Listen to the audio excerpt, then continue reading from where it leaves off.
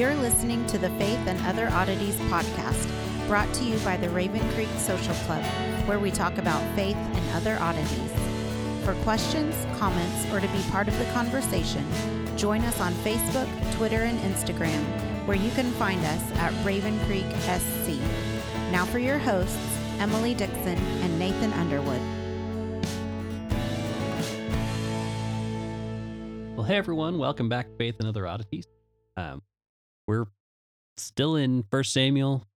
Just got done with the weird, well, we aren't even done with it. We're not even done with the weird part. We kind of landed in an awkward place last time, but it kind of worked narratively. So, well, it's a long story, and the fact that it is such a long story means breaking it up for an episode makes it kind of challenging. So, yeah, if you want to listen to this one, I just suggest at least go back and listen to the last two, maybe. Yeah, the last two are probably going to be your best bet. So, but hey, listen to them all, and you'll really be clued in. Yeah. So, because the whole Bible ties together as we're learning. So, and we knew it tied together, but man, we're really picking up on some interesting threads. So, yeah, and there's more. There's more, and yeah. So we left off with the Philistines, where they realized that having the ark was dangerous.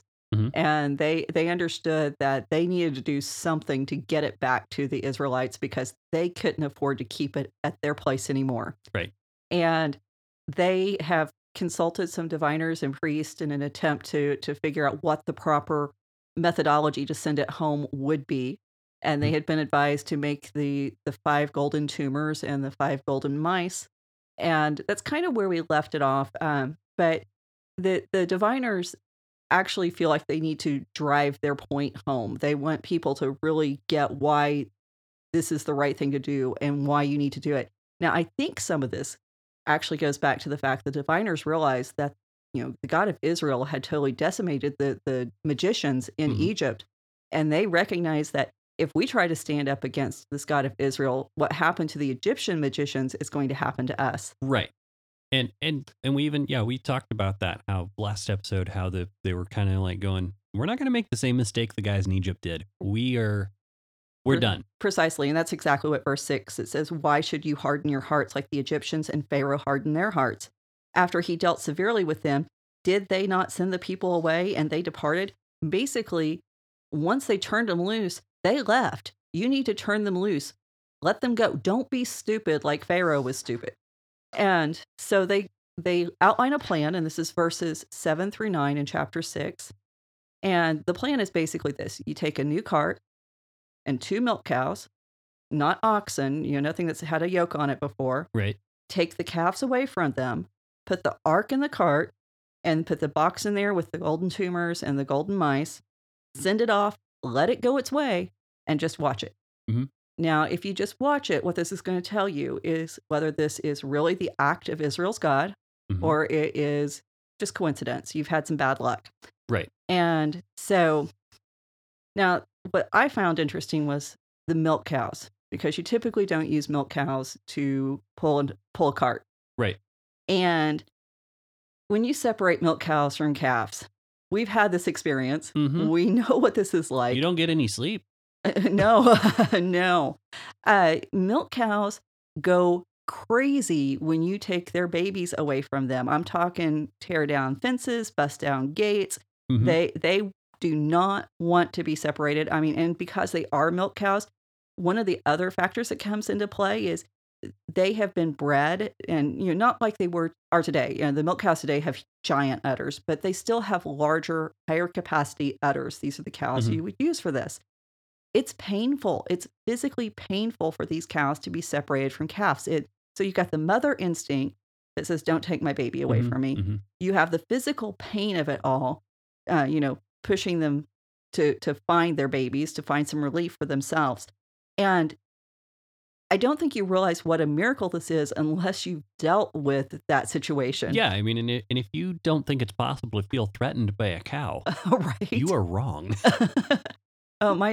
Our dad used to say that he would rather deal with a bull any day than an angry mama cow.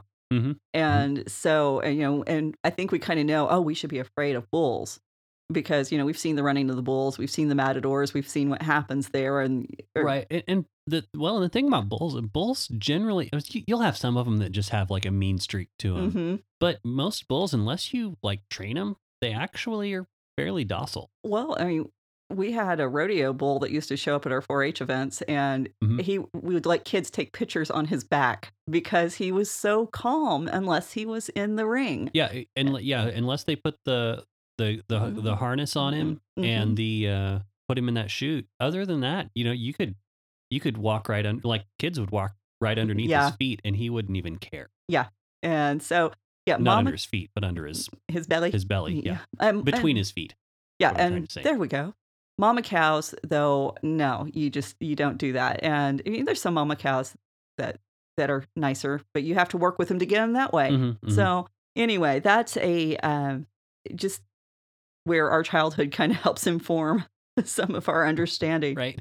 So the thing is, the Philistines also lived with cattle. The Israelites lived with cattle. They understood this, so they got it. They knew without being told, this is not natural at all. And the cows bellowed all the way from Ekron to Mhm, Bet Shemesh. mhm. And the rabbi said that, it depends on which rabbi. One rabbi, I believe it was Rashi, said that they were singing songs of praise to Yahweh. And another rabbi, I think it was Malcolm, Malkim, said that they were grieving the loss of their children. Well, I would assume that they were just upset that they were separated from their calves, because I guess Rashi didn't spend much time around cows He may not have. because they're gonna. I mean, and if you've never heard a cow just bellow like that, it's It's heartbreaking. You can it's hear their terrible. anguish. So yeah. Well, I think we might have covered the cows I know. in their responses, but yeah. We know this one. Yeah, we know a lot about this one because we've heard them, like, and they will all night. Just All night, all day. yeah, I feel like And lowing is a bad description. It's Who came up with that word? it's a horrible description. So, So, guttural sobs might be more yeah, cries of basically. anguish. Hmm. So, but the diviner's advice, it may have been based on a major festival. It's called the Zakuru Festival of Amar, and it was one of the ways that the people worship Dagon. And they would put Dagon in a new cart, and then they would parade him through the city. And so we know that this happened. It's not identical to what's going on here, but I mean, it is a different It's a circumstance. variation. Yeah. Yeah. And so it sounds like what they're doing is using what they know, what they understand to be honoring a God, Hmm. and they're applying it to this God of Israel. But of course, the God of Israel, he doesn't want to be worshipped like other gods. He has Right. a whole different set of rules and regulations and expectations. So um, there's precedent for what the Philistines are doing. The problem is there's no precedence for what the Israelites wind up doing. And so when they load up the cart, the diviners say, let it go its way. Notice, let it go its way, not let them. It's talking about the ark. Let the Mhm. ark decide, not the cows. Right. So the miracle power is not because you've got these cows who are, somehow supernaturally gifted in finding the right place for the ark. But the ark's Yes. gonna reign the cows, basically. Yeah. Well, and the tradition's based on Numbers 10:33 through 36. And I believe I have that marked. Yes, I do. Which was convenient. Yeah. Look at me be put together. And the Ark of the Covenant of the Lord went out before them 3 days' journey to seek out a resting place for them. And the cloud of the Lord was over them by day, but whenever they set out from the camp, by the day, whenever they set out from the camp. And whenever the ark set out, Moses said, "Arise, O Lord, let your enemies be scattered, and let those who hate flee before you." And when it rested, the ark, he said, "Return, O Lord, to the 10,000s of Israel." So Moses is saying that the ark is moving. And the tradition is that you don't carry the ark carries you. Hmm. And this is going to become majorly important, especially when we get to the story of Uzzah with David moving the ark, because that explains a lot of what happens there. It's another weird story. But when we get there. So the Philistines watch. This means they're following. The lords of the Philistines are following the ark through the wilderness to get to Bet Shemesh. Mhm. Now, who follows the ark? Israelites, not Philistines. Right. So again, that another reversal. Now, Bet Shemesh, we've had this place show up before. It's the house of the sun, is what it literally means. Mhm. It's an Israelite town. And we have archaeological finds, and we also have Timnah, because they're very close together. We've heard these stories from Samson's account. Timnah's where Samson's Philistine wife was from. Mhm. So Timnah's a Philistine city, and we have Bet Shemesh. There's no difference. Whenever they're digging down through the layers, you can't distinguish one city from the other based on the evidence that's been left behind. So this tells you that the interplay between the Philistines and the Israelites was major. Yeah. Because typically, if you have different nations, even in cities side by side, you're going to have differences. Right. And so but arriving at Beth Shemesh is the sign that this is God's doing. Because the Philistines said, hey, this is where it needs to go for us to know Mhm. that this is what's happening. Right. And so it's also, I think I skipped a note. Again, Again, got to cut that out. I know. Okay, maybe I bring it up later. Never mind. I'm, I'll get there eventually. Yeah. So We're verse, professionals. We'll recover. right. Verse 10 through 12 talks about the Philistines. They're doing what the diviners instruct. And the cows, they walk straight to Bet Shemesh. There's no deviation. They're pulling the cart. They've got everything in it. And basically the diviners' plan worked. Mhm. And the Philistines didn't harden their heart like Pharaoh. And they're playing both roles because it's so funny. They're the ones who get to let the ark go like Pharaoh did. Mhm. But now they're also the ones following behind. So they're And there's. Do you have more on that? Because there's got to be some more to that I just can't put my mind on. it's the messed up theology, and it's the fact that everybody can be anyone else in the story. That there are no distinctions between who Israel was at this point Mhm. and who the Philistines were at this point when Israel was called to be a holy nation. They're supposed to be set apart. They aren't supposed to be like everyone around them.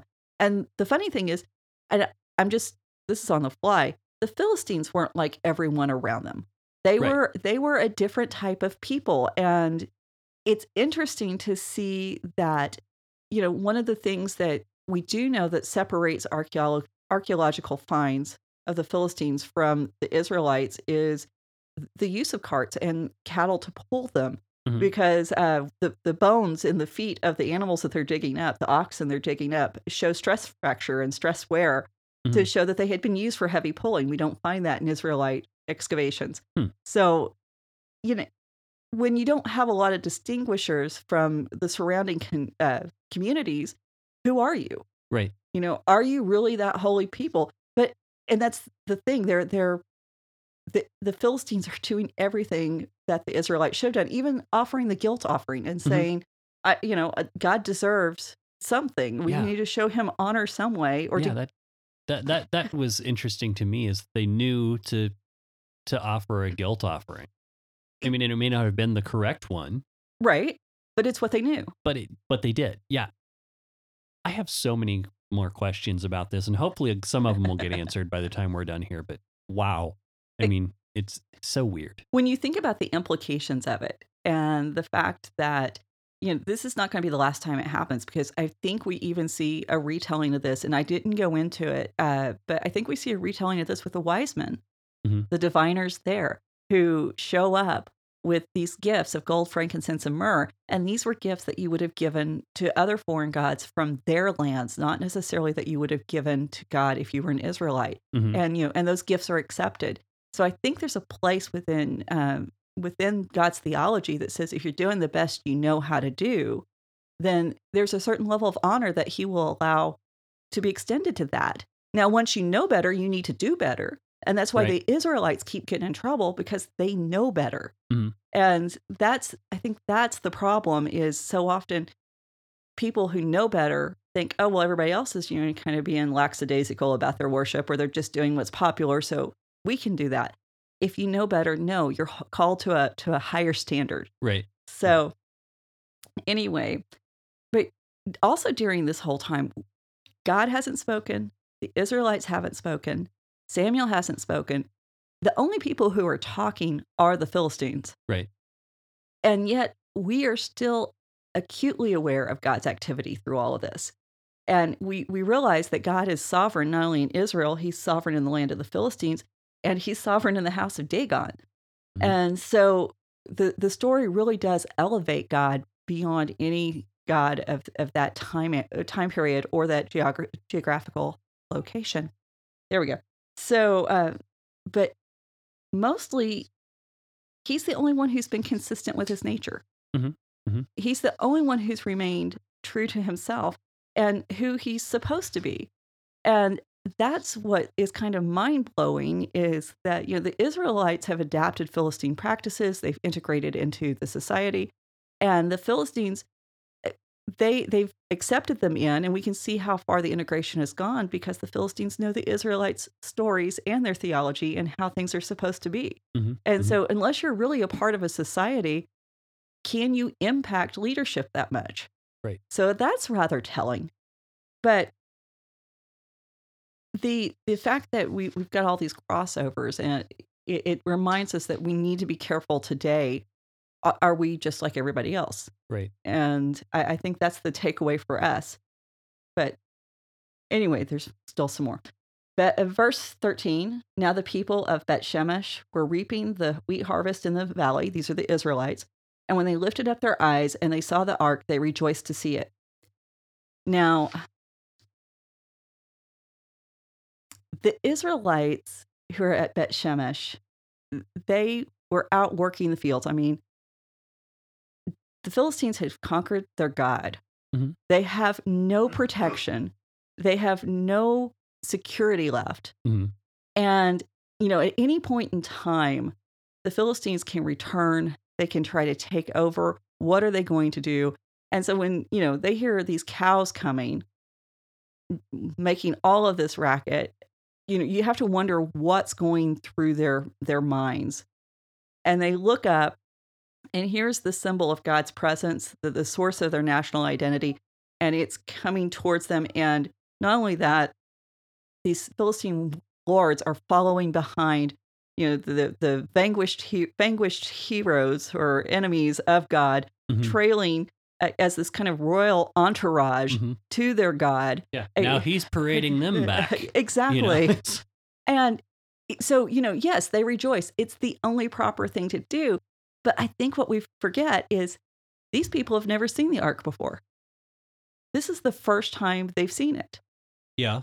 And so how do they know what it is? I think that's kind of interesting in and of itself. I mean, surely they'd heard descriptions, they'd learned the Torah, so they knew that what the general shape should be, but other religions also. Well, news probably would have been out that, hey, the ark's missing. Probably. I mean, 7 months. That's time for word to get around. Right. Well, and 7 months, it's the time for God to intervene and say, hey, let's change some things. Yeah. The ark's missing. It's a box about yay big. It's got, I mean, people are probably on the lookout for that kind of thing. Yeah. Now, the and also Bet Shemesh, and this is what I thought I'd missed. It's a Levitical city. Okay. It had been set aside for the Kohath clan, the family that was in charge of caring for the ark, and that's in Numbers 4 verses 4 and verses 4 and 15. Mm-hmm. And Bet Shemesh was a designated home for the descendants of Aaron specifically. So Joshua 21, 3 through 16 explains all of that. But it's an important detail that this is a Levitical city of the home of the Levites charged to care for the ark. Yeah. Because this is going to help us understand what's getting ready to happen. These people knew better. Mm-hmm. And that's the thing. These people knew. There's no excuse for what they do. So verse 14 and 15, the cart stops in the field of Joshua. This is probably the same field as the one where the angel appeared to Samson's mother. So Okay. we have that tie back there. And there's a great stone there. And we think maybe this was the same stone that Manoach offered the sacrifice on when the angel of the Lord was talking to them. Okay. And the people take the ark, they dismantle the cart, and they use it for firewood. they slaughter the milk cows and they use them for a sacrifice. Mhm. And in case you haven't realized it yet, all of this is extremely problematic. Mhm. Um, is this the proper place for a sacrifice? Now, there's an argument there's no official place for worship, but we know that's not true because Samuel has set up 4 different cities where people can go and worship. Mhm. So the fact they did not wait and take it to one of those places, why aren't they calling for Samuel? What do we do? How do we handle this? What does God want us to do? Mhm. They do what they think is right. And And the then- fact that it's Levites makes it even more of an offense. Exactly. And, using the cart as firewood, that's kind of questionable, especially if it was some kind of sacred cart used for the worship of another god. Mhm. You do not offer up cows as a sacrifice. You can offer up bulls, you can offer up heifers, but once they've had their calves, they're off limits. Right. And so that's a problem. You don't use outside sources, outside animals Mhm. for sacrifice. That's Right. Leviticus 1. To be from your own flock. Precisely. Now, that's done in order to make sure that these animals had never been dedicated as a sacrifice to another god. So, in other words, they weren't letting them grow up and have a better sacrifice instead of offering a calf. Right. And it's also because some of these ancient rituals involved, bestiality, and so you don't want an animal that's been been used in that practice. Mhm. So you've got to protect the sacrifice of the Lord. You only bring those things that are pure and sacred and holy and unblemished. And unblemished isn't just a physical condition, but having not been traumatized. Sure. So the rabbis, of course, they tried to kind of smooth this out. And they tried to smooth it out by saying that the sacrifice wasn't the Israelite sacrifice to God. This is actually the Philistines' sacrifice to God. And so the Israelites were giving it on behalf of Yahweh. There's still a problem there Mhm. because if what they should have done is said, if they thought it was the Philistine sacrifice, they should have said, we can't offer this. Right. If you want to make the sacrifice, we can't stop you, fine. But at the same time, we can't participate in it. And so I think there's a problem with that explanation. And I don't think it's completely accurate either. So, Well, there's a lot of questionable thoughts in there. well, and then you also have the problem with, do you set up these golden images next to God?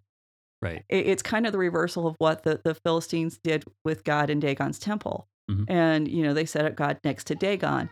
God's very, very specific about the things that he wants in his presence. Mhm. And in the tabernacle and temple both, it's very interesting. The things that are closest to him, yeah, they are gold, but he has determined what they are and he set the parameters for what they should be. Mhm. And then as you move out, you get to silver and then you get to bronze and then you get and so there's a progression outwards from the ark. Mhm. And the idea that you would actually set these things next to God it's offensive. Right. It's offensive. And so but then in verse 15 we find out that's the Levites performing these acts and they're making these sacrifices, but they place the ark on a rock. And God's given very specific instructions about how the ark should be treated. Mhm. And the setting this on an ark, on a rock, is a problem. And we're going to talk about why that is in just a second. But verse 16 notes that the Philistines, they go home and they return to Ekron. Ekron's the closest Philistine city. And basically what happens next, in my mind, this is how it plays out. It's God going, all that stuff you thought you were doing that was so cute while the company was here? Well, they've left. And this is when daddy's going to, bring down the hammer on the kids for Mhm. misbehaving, because that's exactly what happens. Now, verse 17 and 18, the writer kind of pauses to give us an overview of what elements are in play. And many and translators and interpreters believe that this is a later addition. and that it's there for the clarification of the reader. Now, Zamora offers a different view. He sees this as a list, of formulaic kind of list, and we find it in Genesis 2:4, but we also find it in Ugaritic economic text.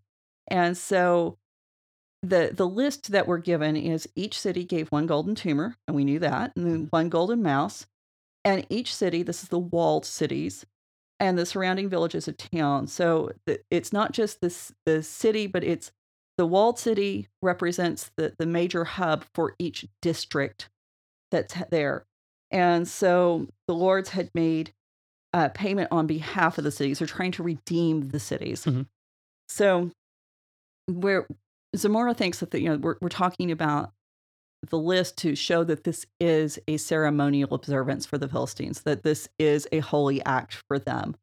And they are trying to honor God as thoroughly as they know how. Right. So anyhow, verse 18b, the great stone beside which they set down the ark of the Lord is a witness to this day in the field of Joshua of Beth Shemesh. So this is a crazy difficult verse because, we're in Samuel and we haven't had any major textual problems yet. So we got to have a few. If we don't have a few, we're not reading Samuel. It's in Hebrew, it's Abel Haggadah. I actually know how to read Hebrew. I just don't always know how to say it. In the Greek, it's litho to megathu. So megalu. Can't read my own writing. I need to slow down my right Greek. Lithu to megalu. Rashi translates this to mean the great mourning. He kind of leaves the stone part out because Abel is very close to the word for mourning or stone. It just depends on which vowels you use. There's no other mention of a stone of Abel or stone of mourning in the text. You can't find any reference to it outside of this verse. And that's why most translators follow the Septuagint translation, which is the great stone.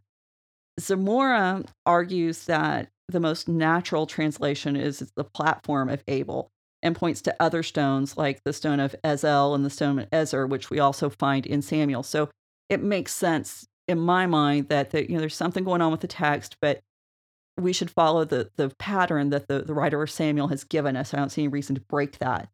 So when people say this is a discrepancy, you shouldn't trust the Bible because of this, it's a very small discrepancy. Mm-hmm. Do we look at mourning or do we do stone? It doesn't really matter because the events that follow are very similar. They don't change. Right. We're just talking about did you use a card table or did you use the dining room table? It's that kind of difference. Okay. Does it change any sort of significance to what's happening? And it doesn't.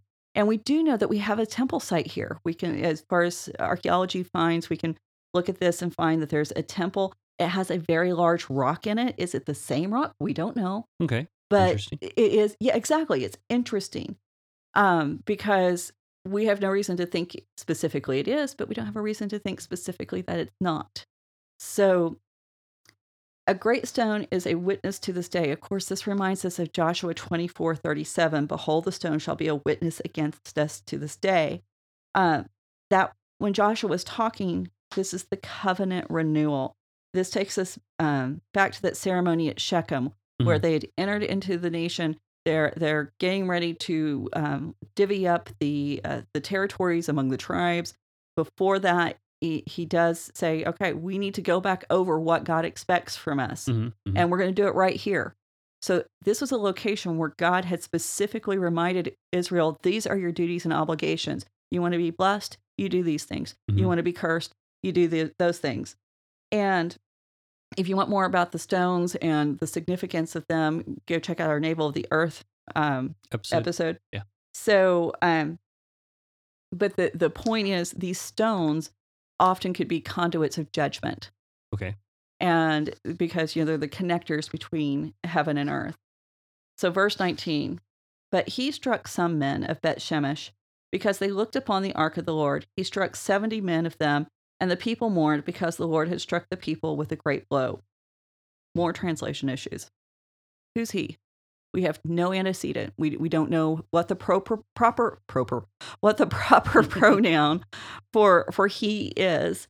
So the last active noun we have is the stone, which acts as a witness, and the ark of the Lord, which has been wreaking havoc on the Philistines.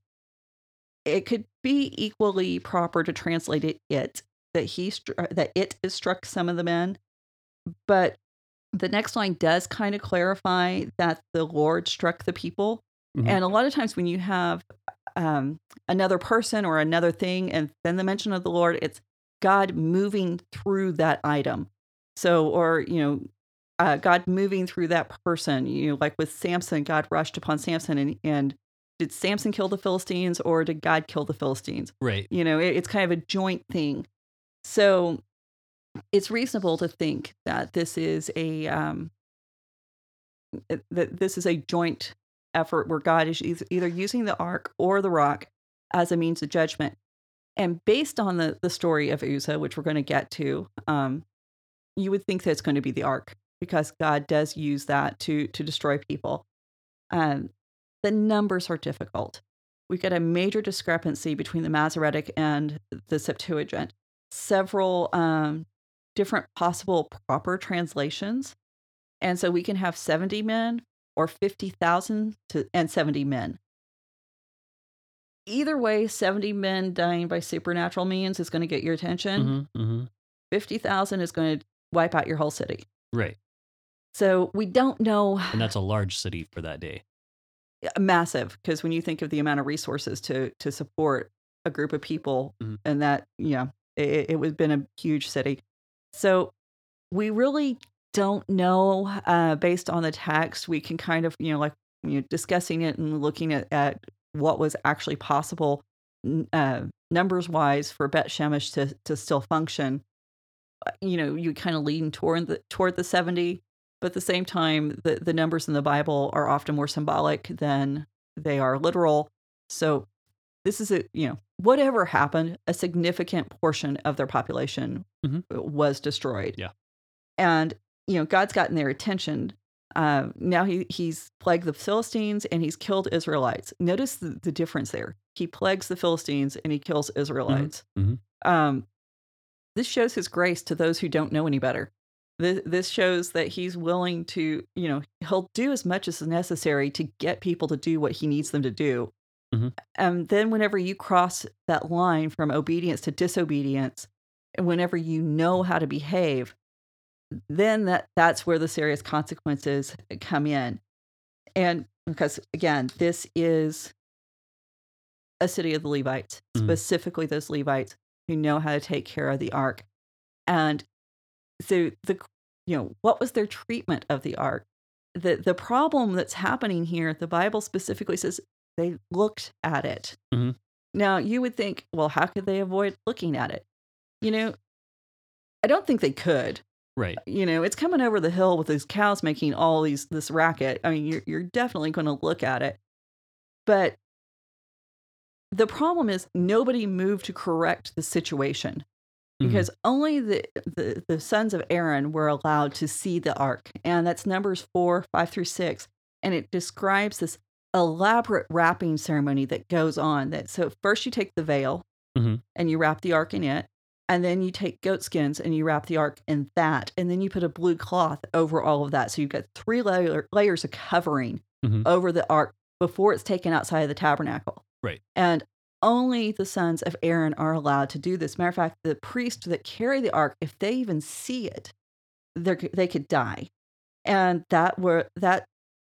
those priests that carried those were the Kohathites, the ones who lived at Beth Shemesh. And that's Numbers 4:15 that says they don't get to look. And so they knew the one thing that they should have had drilled into their heads since the time they were itty bitty is you don't look at the ark. Right. And so now they take the ark. Not only do they look, they put it on this rock and they put it on display. And so now they're saying not only are we looking at the ark, the people are looking at the ark. They Mhm. aren't supposed to look at the ark because you don't see God's glory. You don't look on that face to face unless you are someone who's been invited in, like a Moses or a Samuel. Right. And so, verse 20, the men of Bet Shemesh said, "Who is able to stand before the Lord, his holy God? And whom shall he go up? And to whom shall he go up away from us?" So, who is able to stand before the Lord, this holy God? This is almost like a joke. Mhm. Because remember where this started with Dagon? He keeps getting knocked over. Mhm. And so, who's going to stand? Now, we know that means, who could possibly resist. But the thing is, the Israelites are unintentionally equating themselves with Dagon by making that statement. Mm. And that says something. They're starting to get a clue about their behavior. But then they start looking for places to send it. They send messages to Kiriath Jearim and saying the Philistines have returned. This is verse 21. They've returned the ark of the Lord. Come down and take it with you. It's the same thing the Philistines did. We can't have it in Ashdod. Uh-huh. We got to send it to Gath. We're going to send it to Ekron. And I'm gonna throw this out here as kind of speculation, because I kind of thought of, is it not so much just that they looked at the ark, but they looked at the ark as a source, as their source of power. Like, hey, this is where God's delivered the ark to us. We get to be in charge now. And so they decide to, hey, well, it's here. Let's see if we can sacrifice to the Lord, and then we get to be in charge. we're going to make the most of it while we got the opportunity. Yeah. And so I kind of wonder if it was not just that they looked to it as they looked at it, but maybe looked to it. I don't know if that's a translation that's possible, but that's kind of what I was wondering, if that was kind of the thing that was going. Well, I think that's a very plausible explanation just based on human nature. And, the text doesn't refute that idea. The only thing it does say is that they looked at it, and Mhm. that's a problem. And, we do know that treating the ark as this kind of magical thing that can as, be. as a the good luck charm Yeah. idea, like how they lost it in the beginning. Exactly. And then you have the Philistines taking, okay, well, now we've got the power of Israel's gods, and then they find out, no, you don't. And then you take it to this other village of Israelites who are again supposed to know better, and they're like, oh, well, now we've got it. Yeah, and so Right. and I think if that's the case, then it would make sense to me of this series of God going, you don't get to be in charge. This isn't the magic call button. Right. It's Well, and that's Israel's problem. They want to do that. They want to go do their own thing until they're in trouble, and then they want to send up the bat signal. Mhm, And mhm. it's before that they're just, we can get by, and as long as they can get by on their own steam, they're going to do it. Mhm. And so when they do need God, they don't know how to properly approach Him because they haven't fostered that relationship. Where there's a difference between going home to Dad whenever you've been there every weekend and all the holidays, and you made phone calls and asked for some help, to asking for some help in that situations versus I haven't spoken to him in 3 years and now I need 20,000 to save my house. Right. And that's the thing. They're waiting until they have no other options, and they're only doing the barest lip service. They're sending a Christmas card or an e-card at the most to God. They aren't actually engaging in that relationship, and they're really hoping that the priests are doing their duty so they can just go on and do their go about their business. But we know that the priests aren't doing their duty because the last priest we had were Hophni and Phinehas, Mhm, and God mhm. just said, I'm not going to deal with them anymore. I'm taking them out of the picture. Right. So, the nation really is in trouble. And this is part of why remembering that this is happening in the time of the judges is so important, because the nation is messed up. Right. So we don't have any major explanation for why they choose to send the ark to Kiriath Jearim. Now, in Joshua 15:9, the name of the city is Bela. It's the same city. It's just a different name.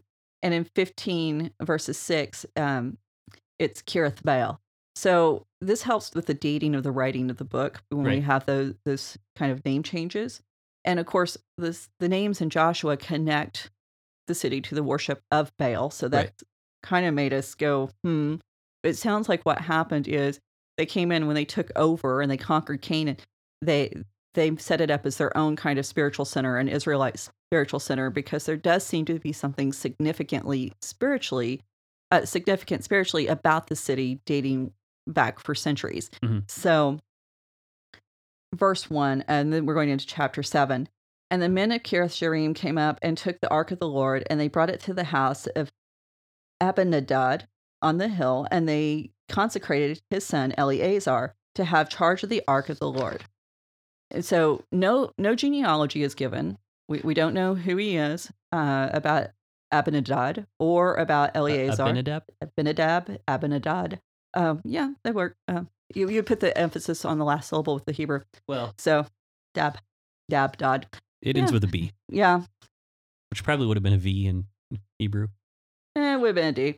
But anyway, I need to stop writing my own notes because I need to type these up. It ends with a B. Yeah. Okay. So we're there. But Eleazar is a common priestly name. Aaron had a son by this name. So this is probably some of Aaron. A family name? Mm-hmm. Probably some of Aaron's sons. We don't have that specifically pointed out, but it's a logical conclusion. But it also connects us back to the story of Micah and the Levite, because Micah ordained his son to serve in his shrine. But the words are different. And this is another reason we think that it's okay, because when Micah ordained the Levite to serve in his shrine, he literally filled his hands. Okay. And here, Eleazar is consecrated, Kadesh. It's built on the word for holiness. Yeah. So it's not, I'm paying you off so that you can, fulfill this role.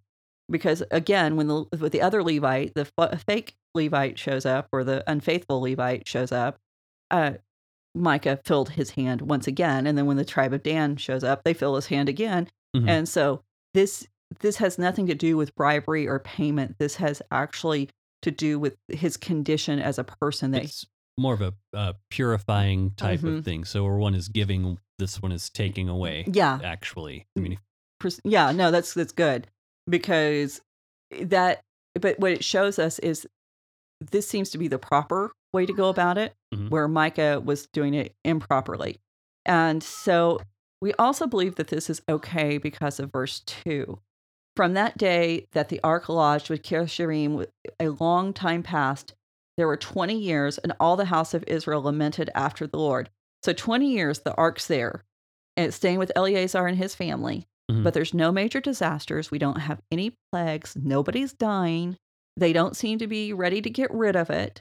So we think that they understood that this is how they were supposed to treat the ark, and God was okay with it, because the ark's actually going to remain here until David comes to retrieve it, to take it back to Jerusalem. And so that's when we get into the story of Uzzah. But again, we're going to wait till we get there. Fascinating story. And the country's lamenting after it because, it's not in a public place of worship anymore. It's not someplace that's easily accessible to the masses. And so this really serves to heighten their desire to be near the Lord. It's really not any better for them than when the Philistines did have the ark. So Okay. Well, I mean, because it makes sense. I hadn't thought of it that way, but it makes sense. Yeah, I mean, well, no, I wouldn't have either, because it's back in the country. But if what your hypothesis is correct about when it arrives at Beth Shemesh, we have it, so we're in power. Now, nobody has the power because it's this person keeping it in their home, that they are not allowing the public access. It doesn't seem to be. Now, there could be, but the Bible never notes that there's worship going on at this place. It just seems to be staying there. Yeah, and that does seem really weird. It's like, let's put it in this house. Yeah, it's it's the government warehouse. I was thinking, you put the ark. Do you have space in your garage? Like that was my thought when we're putting it in someone's house. Yeah, just can you hang on to this while we're between moves and once we settle into our new place? And and pretty much that's what's happening because Shiloh's been destroyed. Mhm. And so the temple in Jerusalem hasn't been built yet. So, that analogy actually really works. I mean no disrespect by that. It's just that's Well, we aren't I know talking it about seems the like that. ark. We're talking about the people's attitudes. right. And so that's, the people's attitudes can be terribly disrespectful. And that has nothing to do with what we think about God's manifestation or Right. God's person. Right. So Zimura notes that the ark is first taken into battle. And then the Philistines take it from the battle. And he suggests that the author is drawing attention to a lack of respect shown to the ark. And because now it's taken to Kiriath Jearim, it's still being taken.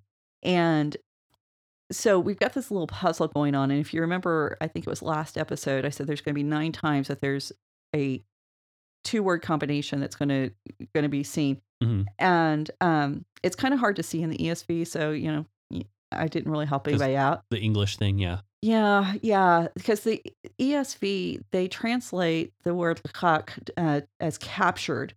It's usually not translated that way. It is taken.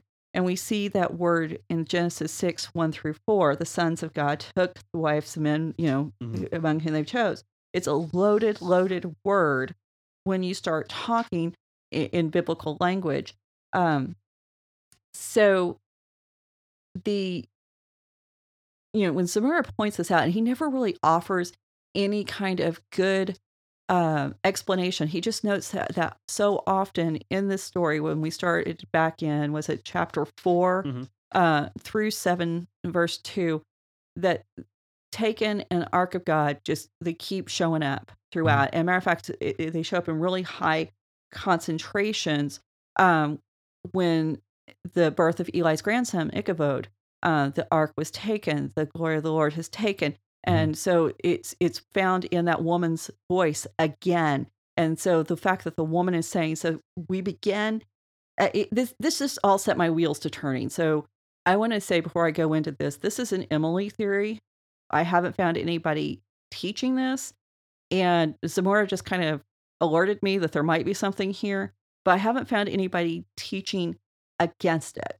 And I got all excited about this. So Okay. we're going to have to kind of do a little rabbit trail to get to where I think we're going. Okay. Remember where we started with the story. We started with Hannah, and Hannah's protesting the abuses against women specifically within the temple complex. Yes. And we know that Hannah may have possibly known the concubine that was killed in Gibeah, and that she was definitely related to her on some level. How much she knew her or how well she knew her is the matter of debate. She prophesied about the fall of the ruling house of Shiloh, and the story also connects back here. We kind of alluded to it some, that Sarah is taken by Pharaoh, and that Pharaoh, not only Pharaoh, but also Abimelech. So we've got that connection. Abimelech is the king of the Philistines. And so we've got that word taken used in conjunction with women again, with Sarah twice, Pharaoh, and then Abimelech. Okay. And we got Rebecca also taken by Abimelech, once again, the king of the Philistines. We have the 200 women taken at Shiloh by the Benjaminites. And we have the 400 women taken at the other city, whose name escapes me right now. So anytime we have take and women together, it kind of makes you set up and pay attention. Now, the thing is, the ark has always lent itself to feminine symbolism within Judaism. And there's a lot of discussion about how much feminine symbolism goes along with the ark. Okay. And so I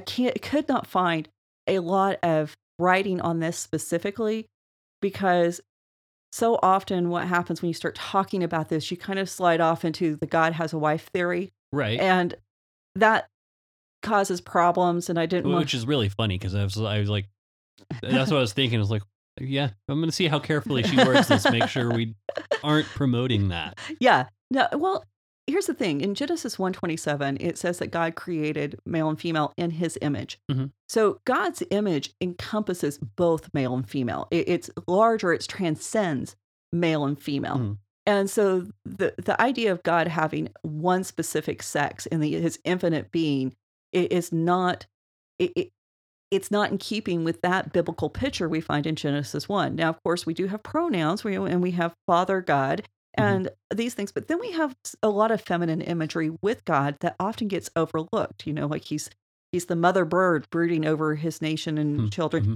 So we recognize that there are these feminine elements about God. I'm not saying God, it's not about sex. It's not about gender. It's about the fact that God is bigger than any limitation we might want to put on him. And that includes these kinds of labels. Right. So, but when we go back in history, we look at people like Philo. Philo, who lived, right around the time Jesus was born, he suggests that the cherubim on the ark were male and female. And I talked about, we have the cherubim specifically referred to in the opening part of the story twice. The Talmud also makes this suggestion, and Rashi does too. So we've got the male and female representation here. I think that's really interesting. Now, these aren't real good sources for proof that this is what's going on because none of these guys actually saw the ark. Sure. So I want to point that out. But the language about the cherubim in the Bible is muddled. There's disagreements between the Masoretic and the Septuagint text about, are the cherubim male or female? And I'll give just one example of that. Ezekiel 28:14. It says, "You were an anointed cherub. I placed you. You were on the holy mountain of God. In the midst of the stones on fire, you walked." Now, we know that this is the passage that a lot of people talk about Satan with in the fall. Yeah. But I picked it because the "you" there, you were an anointed cherub. That's female. That's feminine. It's female in gender. Okay. Now, all of the suffixes, well, that's in Hebrew. That's how you tell which gender the word is. Sure. And the prefixes, they're masculine. So again, the language is muddled.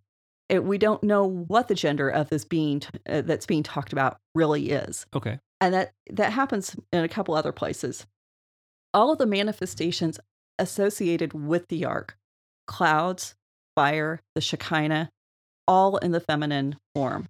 So none of this proves that the ark is a feminine symbol of God, right? But it cracks the door for speculation. And I want to be clear with this is speculation. So if anybody's got something that can refute this, prove me wrong, let me know. Yeah. So, but I think there's something here. And watch where I'm going with this. So if, and I'm noticed that this is a big if any of this is correct, the ark is a feminine symbol of God, then we have a whole new dimension to the story because it's taken by the men of its own country who were supposed to protect the ark. And, again, we go back to the concubine being taken by the men at Gibeah, the women at Shiloh, the women at the other city. And so the Levites in all of these stories, they're major participants. It's the Levites who actually carry the ark into battle.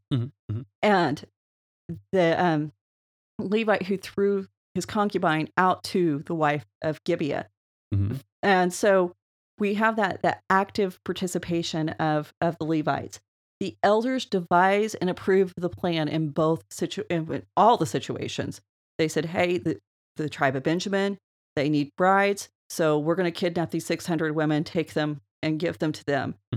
They're the ones who advise and approve of the plan to send the ark into the battle. So we've got that connection. But we also have another interesting connection. Verse 4, and this was in chapter 6, the head of Dagon and both his hands were lying cut off on the threshold. The only time we have hands on the threshold of a door was in Judges 19, verse 27. Right. And the concubine was lying at the house with her hands on the threshold.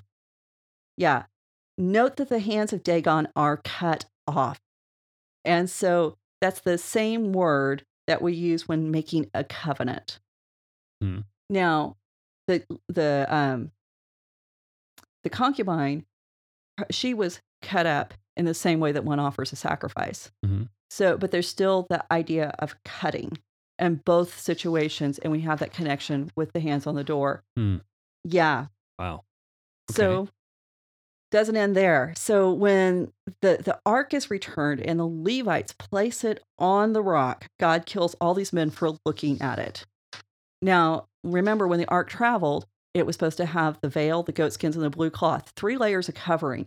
Now, we're going to presume, and I think this is a major presumption given Hophni and Phinehas, that they covered the ark up before they took it into battle. Right. Right. Who knows? But if that was the case, somebody uncovered it, most probably the Philistines. Right. And that's a horrendous act. You don't uncover the ark. Hmm. And when the Israelites put the ark on the rock, it's naked. Mhm. And to put God's nakedness on display, what a horrible violation of him. Hmm. That's this should, and I think now as I'm talking, because I didn't think about this earlier, it reminds me of Noah whenever he gets drunk and it's talking about him naked and, Mhm, and all of, and Ham and not Ham, sorry, Shem and Japheth, they walk backwards with the covering to cover the Right. nakedness of their father. Ham is the one who leaves his father displayed, or the nakedness of his father. That's a whole other discussion. Right. But that shows you what the proper response to the father's nakedness being on display should be. Right. And so the fact that, and when we think about the concubine, her body was put on display. It was cut up and sent across the nation. Her nakedness was on display. And the fact that there's so many similarities in all of these stories, and all of the women who were taken, their nakedness was uncovered. So this is huge, because what I'm seeing is whenever God gets ready to move on behalf of a people, and he's getting ready to release people from oppression, he enters into their suffering. He Mhm. becomes a part of the system that has caused the abuses, the ones that have caused the damage and been the ones afflicting his servants. And as he enters into that suffering with them, then he moves from within the system to change it. And he does it in these explosive ways. And I think we kind of see a foreshadowing of that with Jesus. It's foreshadowing what Jesus does, because what does Mhm. Jesus do? He enters into Mhm. the human condition. And I think in this story, what we're seeing is God entering into the suffering of those women and allowing himself to have the same experience, and then moving to avenge the wrongs that have been done to them, and to change the entire structure of the nation so that this is not going to happen again. Right. And so I love that, because all of this happens for one major reason. It's to remove Shiloh as the central place of worship. And it also, when he wipes out, whether it's 70 or 50,000 priests, Mhm. there at Bet Shemesh, the city of priests, 70 to 50,000 priests, he's cleaning house. Yeah. Yeah. He's not just saying, okay, well, I've given everybody a slap on the wrist. He is actually upsetting every power structure of the nation. And he's doing it because the nation has dared to treat him like they have been treating the women. Hmm. And that's, you don't do that. You don't treat the women that way, and you don't treat God that way. Right. And like I said, I think we see the story told again. We've got a woman who has a supernatural birth. So Hannah, but also Mary. We have this manifestation of God within the community. It's a Mhm. physical manifestation. We have the ark. We have Jesus. We have the entering into the suffering and the abuse. We got those elders. So we're Mhm. and who turns over Jesus to the Romans? It's the elders. Mhm. Once again, Jesus, he's hung naked on the cross. He's put up on display, Mhm. a bloody display, just like the concubine was. Mhm. And when it looks like there's been a defeat and there's no coming back, it's in the midst of that defeat, in the midst of his death and his violation, that the prophecies are fulfilled. Right. And so we have that same conundrum. Can we as Christians, can we as people in 2020 look back and go, and just wrestle with that question? How does a dying God still have power? How does a dead God have power? Mm-hmm. And then to allow ourselves to be surprised with his return and the way he does redeem and restore those who want to join with him in this covenant community. And so that's my speculation on how the story kind of ties back into the past and into the future. And I think it makes sense more about why so many men had to die at Beth Shemesh. And it wasn't just God was being petty. Right.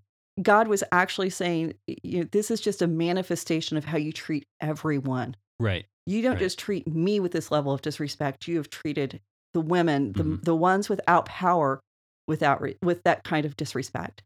And in Samuel, what we find so often is those who are marginalized and those who don't have power, these are the ones that God is going to raise up. These are the ones he's going to use, and he's going to turn everything on its head. So Hannah being able to pray that prayer, have a powerful God respond to it. Mm-hmm. Mm-hmm. And we know that God answers his prayer. That is the beginning of the end for this systematized type of worship and religion that doesn't allow for relationship. It just tries to control God. Yeah. And God does not allow himself to be controlled. And it's only whenever the nation starts accepting God can do what he wants that we start to move into the more golden age of David and Solomon. And then, of course, we have the deterioration after that, where we go right back to that same kind of mindset. Right. Right. And God says, we're done. And we're gonna send you into exile, and hopefully you'll learn your lesson. So, well, that's a lot to think about. So, okay. Well, I see that you're out of notes, so I think we'll pause there, and ponder that. But yeah, so that's definitely a lot to think about. I'll work on that and see what we can do between now and next episode. So, everyone, thank you for joining us. If you had a good time here, please like and share this with your friends. Be part of the conversation, ravencreeksc.com or social media, Raven Creek SC. You can find us there.